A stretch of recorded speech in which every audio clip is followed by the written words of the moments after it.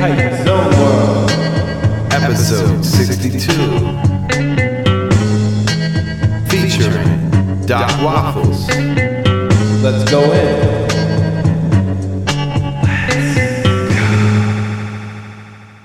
Hype Zone World. My guest this week is Doc Waffles.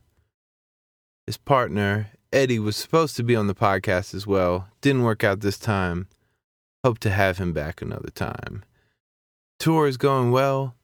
We have Guelph, Ontario, Kingston, Ontario, Portland, Maine, New Haven, Connecticut, Philadelphia, Annapolis, DC, and Baltimore coming up. And then that's a wrap. Hope to see you out there. The art, as always, is by Mike Riley at MikeRileyComics.com. And once again, we're being hosted by Splice Today. Check them out at SpliceToday.com. Let's go in. I grew up in Toledo, Ohio. My mom was a preschool and kindergarten proprietor there.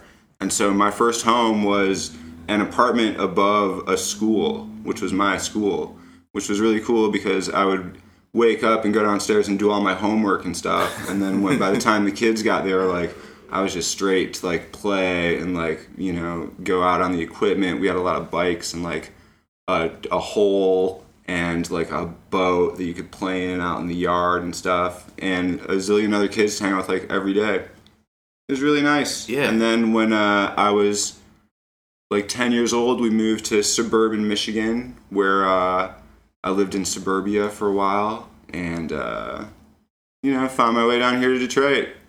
Golfview Drive, is that the spot? Golfview Drive is, I made a whole project about it 10 years ago, which I'm actually thinking about making a sequel to, because now Detroit, the experience of going to high school in the suburbs made me really excited for an urban experience, and Detroit is one of the most unique, wild ones. But now Detroit's becoming more like Golfview Drive in a lot of places.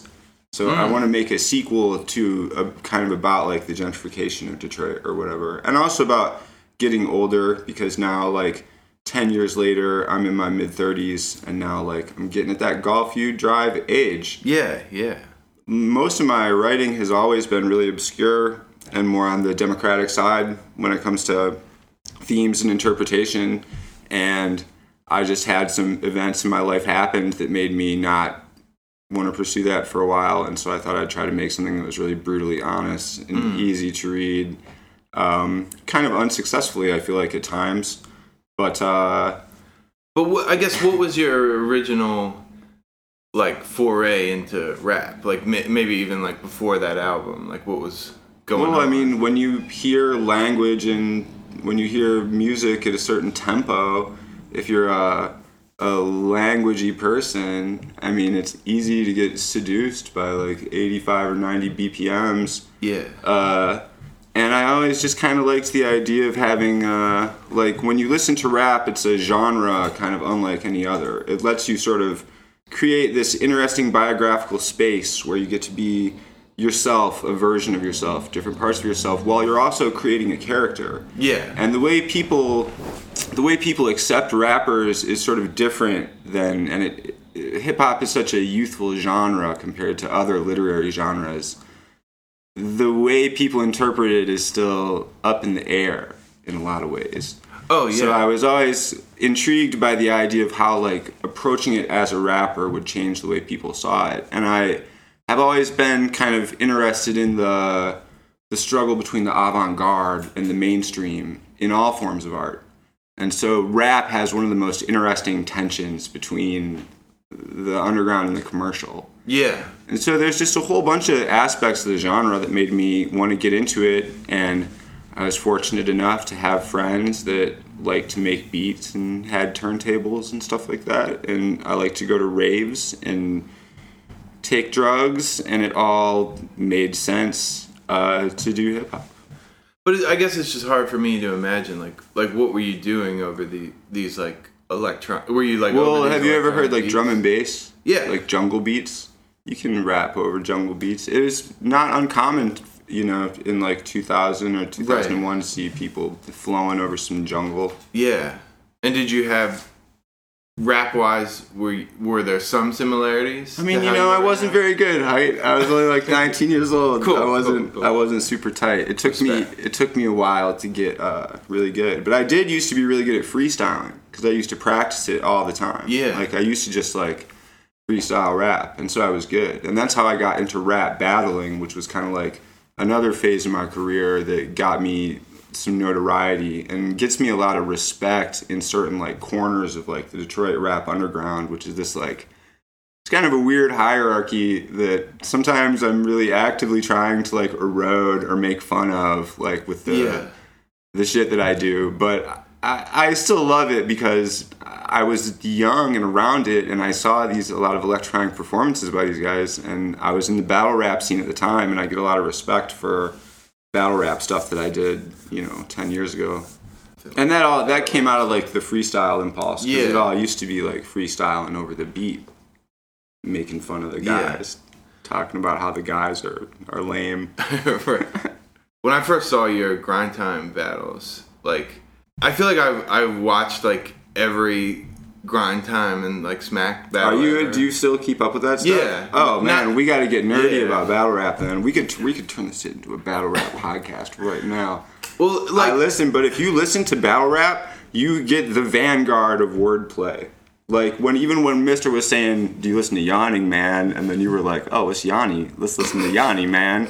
I was like, "Yeah, that's bars. Like, hype must listen to battle rap because that's the type of shit that battle rap heads are into." Yeah. And I feel like battle rappers, the way they always incorporate like cultural elements, it's almost like they create a genre that's kind of like Hermann Hesse's The Glass Bead Game, where you're taking every single facet of like creativity and culture and weaving it into this weird linguistic tableau. Yeah. And it's always like coming toward the pun, the double entendre, which is the linguistic overlap. Language is a largely subconscious enterprise. And when you get that linguistic overlap, like you're discovering truth. That's why if you check out like a battle rap reaction video and you listen to people going crazy over a double entendre for 90 seconds, it's really hard to get that level of enthusiastic crowd reaction. Yeah. And that's the power of bars. The bars are really powerful, and that's why, even though battle rap, I've had to get away from battle rap because it's too much, like, the pressure of, like, trying to write for a battle is really unpleasant, and I think it just creates, like, an overall bad mind state. That's why I don't like... I mean, I probably will at some point come back and do a battle, but it'll be a really nerve-wracking, like, unpleasant month of my life for it and preparing for it, instead of, like, a pleasurable, great walk through the park, hanging out with Blizzard, like, getting passionate, writing past the jug, like, having fun with my friends. I'll be thinking about some person that I don't like, trying to compose double entendres. Right. I feel like when I first saw you on there, it was, like... kind of like something I've been waiting for. I mean, for me, it just made sense because I've always, like, had this reputation as a fierce battle rapper. Right. And then when the written era came along, I knew I could come out and still, like, say some funky shit. Yeah. It's also great, like, if you have that outlet to write stuff about how cool you are, like, it's such a trope in rap, and it's sort of, if you're doing it, like, on your songs or whatever, I feel like it's kind of... it can be done well, but it's not for me. But it's a good place to put that. Like, sometimes you'll write a bar that's just so great, it's like you have to say it. It's like the rhyme or the pun is so cool, you gotta get it out there. And so battle rap, I guess at that time, gave me an outlet to say stuff. That I wouldn't want to say or wouldn't be as interesting to me to say as part of my artistic thing. Did you ever feel like, just like socially at odds with like I feel like the whole thing in a way is kind of this like monoculture or something, like the aesthetics of like hip hop are so like heavy there more than I feel like any other. It is, but you can see like it also is a great place to expose like the cracks of that mentality. And you see certain battle rappers do succeed, like Carter Deems. I don't know if you watch his battles, but he's sort of in the same vein as what I was doing, but like taking it to a way more exquisite extreme of the absurdism of bars. Or now enough battle rap has gone on that people are starting to see like there are ironic aspects of it that they're starting to exploit. But really it's just a great way for people with like like if you have an interesting personality and then you're truthful to yourself, like in a battle rap arena, like it's just interesting to see people like talk about themselves and other people that way. And I feel like hip hop, it's one of the cool parts of hip hop. Like when I was watching your show last night, like you're just like kind of like just an interesting guy, like talking about like interesting stuff. And I feel like the technology of music has made the point where making hip hop is accessible to people like who can get computers and stuff, and more people should do it the kind of way that we do, because it's interesting. It's an interesting art form that can enrich your life and is just not that difficult to do. I mean, ultimately, like when you're saying you had to like chill on it for a while, was that like the songwriting or music making mentality in the battle? You didn't want to have them like both in your head at once? It was more like doing the battles and stuff like that was just like, well, I got into the grind time stuff because I thought I could get more publicity for my songs and stuff. And then when I had done like 4 battles for them or whatever, one of them never came out and the other 3 were only like 10,000 views, 15,000 views. And I could kind of see that what I was trying to do in there was like maybe too obscure to get the kind of views that I wanted, or to make what I wanted to happen out of it do it. So I just stopped doing it. And also it was just like bad for my mind state. I was just like living. Have you ever been to the Bagley building? It seems like the kind of place where you would do a show or something. Oh. It's just this really dingy place. Scrummage lived there for a while. We lived there at the same time, but like before we hung out. Yeah. And you know, I was just drinking and stuff, and I think being in the battle scene was like contributing to this overall like toxic mind state. Because it really is like, it's nerve-wracking, and you're thinking about people being up there like saying like really mean stuff about you too. Right. You know? Totally. I also wonder, do like even like Loaded Lux or all those guys, like how successful is it to actually get people ever to listen to the music? Oh yeah, you know, for sure. Even if you're like the shit, you know what I mean? Even the biggest battle rapper, nobody really cares about their musical endeavors. But in a way, like battle rap, to me, a battle rap, like we have a friend named Mike Phelps who prepares maybe 10 battle raps a year. Right. And that effort, like to make and write all those event-specific performances, to me, in a way eclipses even something like I'll go out and do the same show. Like I might write a new different show like every year to perform. But there's time when you'll see me and I'll go out and I'll do the same shit over and over and over again. Whereas a battle rapper has to write for that one period of time. Yeah. So in a way, like a Loaded Lux battle that he writes that winds up getting 5 million views is a much greater cultural artifact than even a song, a well-known song that gets 1 million views on YouTube or something. Totally. Yeah, it's like, there's something just wild about the rappers are constantly writing something that they're going to say for the first and last. It's never as intense. Like for those guys that are really great transformative battle rappers, like they're never able to capture that same intensity on records as they do in battles, because it's not as intense a medium. It's like the resolution of a battle is higher than music. Yeah. With Golf You Drive, like I feel like your like literary kind of steez is like already on display there. Would you say on Golf You Drive? Yeah. I guess when I did Golf You Drive, I was a lot more into trying to write in a fictive style. Yeah. I mean, or a more novelistic style. Yeah. Or to be more like a linear storyteller or something. Whereas now I try to be more kind of like simultaneous. I have, instead of trying to tell like specific stories now, I just sort of try to tell my story, which is like fragmentary, simultaneous, biographical absurdism, more or less. Yeah. Which is not to say I'll never go back to doing Golf You Drive style. I mean, there's always kind of a dialectic where I'll write one way for a while and get tired of it and bored and then have to refresh. Right. Say, starting with that out, did you find some people that really related to what you were doing? Oh, yeah. I would say there's still, like, Golf You Drive is still definitely the most revered article in my catalog for a lot of people. And especially people like who I know like from being in high school or who like live in Oakland County. There's just like pockets of Golf U Drive appreciators that come out of the woodwork every once in a while. Yeah. And it's always interesting to see people who took that to heart, because I think I wrote it more as like a populist enterprise.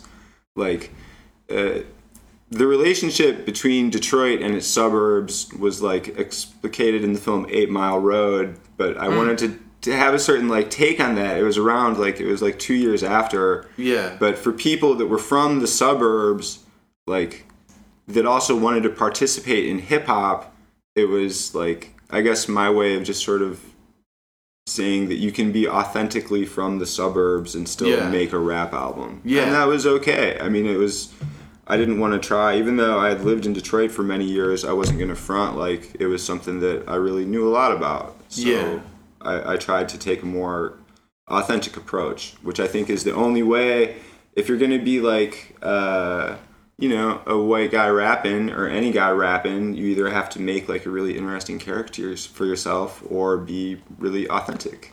Yeah, totally. And like, did you like play outside of Detroit much, like early on? I've never played a show outside of Detroit. Really? That's cool. I don't know if that's technically true, but I haven't really I've never gone on tour. I've never done any real stuff outside of Detroit. Have you like thought about it before? Not really, honestly. Yeah. I had, when Golf U Drive came out, I had the resources to do that kind of stuff, but it's never really been like I'm really just sort of like a low-key guy who enjoys like having his comforts.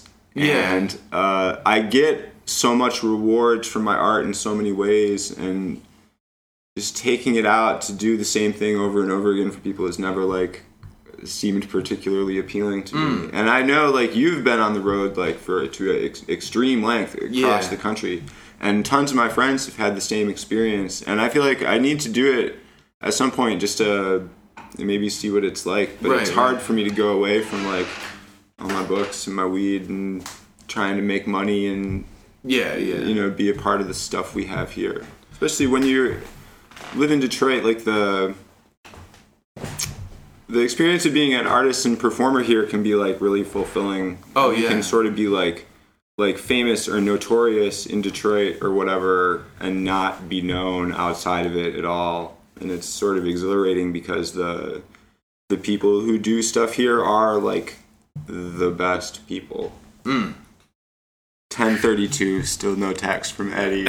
We got 10 minutes. He's got 10 minutes. 10 minutes. He still has keys to my house, so he could just come through the door. You got keys to this bitch. I don't know if I do.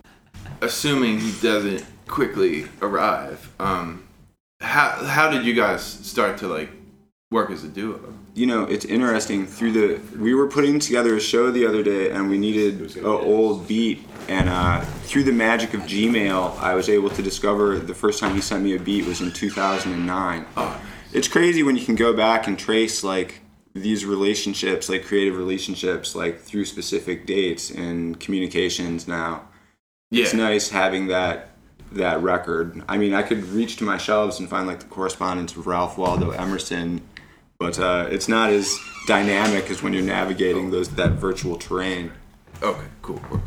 What was the email like? Did he say anything in particular? You remember? I mean, the maestro is not like his email style isn't particularly florid.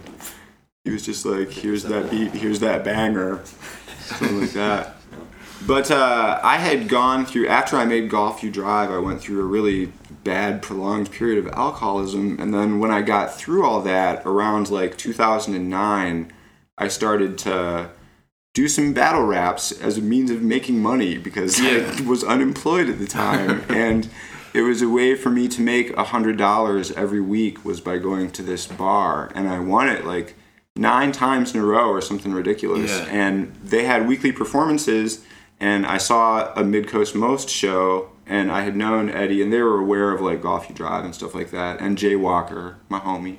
Yeah. And he just sent me some beats, and I was working on how to shoot quail, and I started to record over at his house. And the maestro is able to, anytime you get to write, like, part of the pleasure of being a hip-hop artist is, like, writing to beats. And I feel like part of an MC's personality isn't just the way they write, but, like, the beats they pick. Yeah. And in a way, it's kind of like, it's how, like, an artist picks their color, or, like, picking a theme. And he's always been able to make stuff that just tickles my brain and is able to take me to places that I find worth exploring. And so he did a few beats for that. And then he's always been, like, a real well-organized guy, too, when it comes to having, like, structure to releases and things like that. And I am not excellent in that regard. So he's helped me to put out a lot of shit. And I think we've helped each other. Like, he helps me, like, color inside the lines sometimes when I want to go outside. Yeah. And I think I've helped him to explore other areas and see other aspects of this artistic shit we do that goes beyond genre. That just makes, like our lives just, like, artistic activities in and of themselves, which is the most truthful, unmediated form of expression there is.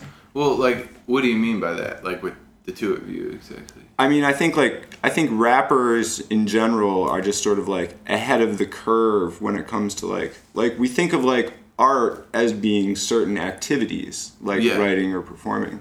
But the fact is, like, our whole business here is art. Like, we're engaged in artistic activity nonstop. Yeah. And you have to realize that that's, like, what your life is a artistic medium in some way. And, when you become a rapper and you take on a character, then you're already, like, dipping your toe in the water of this, like, the fact that we're, like, basically forced performers on this weird stage. Yeah. And if you accept that predicament, then you just have to, like, own that shit and be good at it. And so I think, like, what we've built, like, CoOwnaz, is just, like, a way for people to see themselves in this way and find roles in which they can help create, like, a greater infrastructure. And when you go to, like, stuff last night, like Eddie's party, like, the visuals are on point. There's somebody, like, filling the room with weird sculptural stuff. Like, everybody's got this, like, creative niche that creates this entire, like one-time event. Yeah. That imprints itself onto memory forever. And,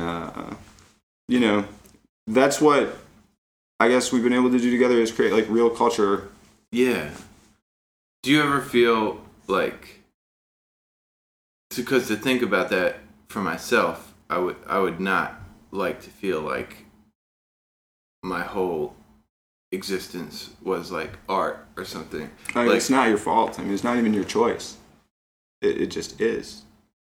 For every person in the world? I feel that way. Yeah. It's more than that, for sure. But it's also that. Right. But you don't feel like ever like that's a bummer? Oh yeah, it's a huge bummer. It's everything. I mean, it's not positively or negatively charged. It's just the predicament. And you have to, it's a choice whether you want to try to make it positive. Yeah. Because even, like, if you think about the elements of, like, good art or not, it's not always positive. Like, it's often, like, the sadness or the difficult, like, in the plastic art that we create that makes it enriching. Yeah. Well, this new album, would you say there was a theme to that album? Oh, for sure. I mean, it's baseball. It's nostalgia. Yeah. It's I mean, for me, baseball was, like, the very first thing that I was ever really deeply addicted to. And I remember when Mike Scott threw that no-hit game to win the pennant for the Astros, it was one of the first conscious gestures I remember is cutting the article out of the newspaper and hanging it on my bedroom wall. And I remember, like, the way, like, the yellow newspaper looked against, like, the green carpet in my room. And I just remember opening the newspaper every day to like look at the baseball scores and like getting so much of my own literary like semblance through reading about baseball and shit like that. Yeah. And if you think about the term inside baseball, it always means like if you're talking about something that you need to have inside information about. Yeah. And I feel like if you listen to a Doc Waffles album, you need to have like this like wild specific field of reference. And so I feel like my whole catalog is becoming increasingly like inside baseball, where you need to know my shit and all my other shit to really like get a lot of what I'm talking about. What's an example of that? Just like my conscious self-referentiality. If you listen to like the first song on This Week in Baseball, it's just like flipping lyrics from Ambulance Chasers in novel ways. And I have tons of references to Golf U Drive and stuff like that. Yeah. I also just make a lot of references to our crew and the people we do. And much like the Wu-Tang Clan, like I feel like part of the joy of it is like taking the specific nomenclature and then learning to understand it through repetition. Yeah. Like it seems obscure at first and you don't get it, and then after a while, like there's still Wu-Tang lyrics that illuminate themselves to me. Like, have you ever had that experience where you like get a Ghostface lyric that you've heard like 60 times and then all of a sudden like, oh, that's what he was talking about. You know what's crazy? You know how he has that one song, he's like, I gotta fuck something, if not I'ma fuck my girl, fuck the fight, baby, let's peel. Yeah. I have a theory that song is actually about the night Tupac Shakur got shot. Okay. Because it seems like it's just a weird little narrative about him like watching a Mike Tyson fight, like wanting to get some poon and then leaving. Yeah. But Pac was shot after a Mike Tyson fight. And I think that's like the secret like punchline of the song, is that it was that night. It could be. And that's like there's like within my own writing, there's like always stuff like that. Yeah. There's always like something behind a bar, why it's there. And a lot of the times like it might only be known to me, or it might only be known to like me and Eddie or whoever was there to like experience that particular moment. But then when I write new songs, I'll go back to my old ones and sometimes just focus on a single lyric or bar, and there's a whole other song that's contained in something like that. It's just like a way to make your catalog endlessly. What's the name of the snake that eats its tail? Blizzard. Ouroboros? Ouroboros. Oh, yeah. Thank you. I kind of feel like I can only listen to rap that's like that, in a way. Like, yeah, it has to be more ambient. That's why, I get really turned off when I hear really didactic hip hop. I feel like that's why like Chief Keef and Future are the two like greatest, most popular rappers now. It's because they're almost indecipherable at times. Yeah. And they make their rap more like ambient, so you can have it, and it's not like they're not offending you like with a message. Like a constant like, I'm like a gymnast the way I flip, like everything. That's why you don't see like we live in this intensely politically charged time when there's more like civil disharmony than there has been in the recent past. Where are my political rappers? Tumbleweeds. I guess they're out there, but they're not. They're out there, but they're not at the forefront. Yeah. I mean, there are like you can make great socially aware rap songs, but it's not what people are generally looking for. Right. It seems like for whatever reason, and I think it's because there's a trend towards ambience. Yeah. I don't know. I feel like, to me, it's partially something about like, I feel like when rap like first came to most people, it was like mysterious. Because it's like, what is this stuff? And it's like hard to exotic or something. Yeah, so it's like, I don't know. I like to feel like I like when I hear a line and I don't know exactly what the guy means, and I can just imagine what. Well, there's times like in the battle rap shit, there were times like when I got ahead through like the novelty of being like kind of like a weird or offbeat person. And it always made me feel kind of nauseous, and I've never wanted to try to like exploit that dimension. And so it's cool to approach the shit like when you want to incorporate elements of like theatricality into your performance, but you have to make sure that it's weird enough that no one could ever accuse you of like trying to get like a novel or easy laugh. Right. And like a good way to do that is just through, I guess, obscurism. And the only way you can validate that is through like really forceful repetition. Yeah. Like you can make obscurism meaningful by belief. And if you can excite other people with it, then you can give it clarity. And then what was once obscure is revealed to be actually like this sort of difficult, apprehendable thing. Yeah. And you know, I mean, I think, Blizzard, you would agree with me, the truth itself is a very elusive phenomenon. I can see it. Like, do you feel like this? I guess this is kind of a tangent, but do you feel like there's battle dudes that have carried on like the obscure style and like absurd style?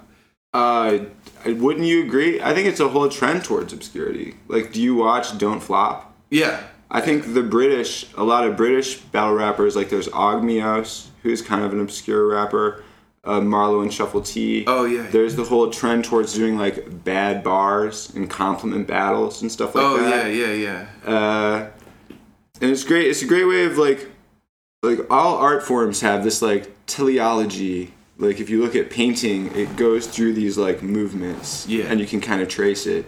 And then when you look at battle rap, like it does the same thing. Yeah. Like it has the same trajectory, but it's still in process. Yeah. So you can sort of like see and predict. And Daylight, of course, is Oh, of course. He's like the through the looking glass battle rapper who saw that not rapping. He's like the John Cage, like the anti-rap. Yeah. The performance artist. I think his practice is so interesting and cool. I'm really excited to see like how other battle rappers like continue to adopt like theatrical elements, antics, and things like that into it, because I think eventually it'll be an activity where people don't rap. I think the battle will just be a means of people sort of like making fun of subverting each other, where rap is just one element, and it's more like it's like an art battle through like interdisciplinary means. Right. It's already starting to go in that direction. Yeah. But then there will always be purists who will just want to hear bars. Yeah. There's bars over everything. I have a hard time. But life is just bars. Like it's just a series of bars. I feel like the like supply of bars are just so easy to come by. Not like awesome bars, but like there's an infinite number of bars. But think about like the sun. Think about like the overabundance of energy that comes out of the sun. Right. That facilitates all growth on this planet. Yeah. There's so much of it. It's just more than we could ever use. But it's bars. Good. That's how bars is. Yeah. Well, that might be a good spot to leave off. All right, that's text. My mom just texted me. Well, thanks again, man. Oh yeah, it was really cool. Great show again last night. Oh, thanks. Are you going? Are you still going on tour for a while? Yeah. All right, far out. So can I plug my shit? Yes. Play It Again Sports, the #1 retailer for used sports in the Metro Detroit area. Visit playitagainsports.com to acquire used Powerbuilt irons. Let's go. Do you like fantasy football? Try DraftKings. You know why I like DraftKings? Because with the rise of Xanax addiction, more and more people are losing their life to painkillers, and we need positive forms of addiction, such as fantasy football, to help distract people. Shouts out to CoOwnaz. All right, thanks again to Doc Waffles. See you next week.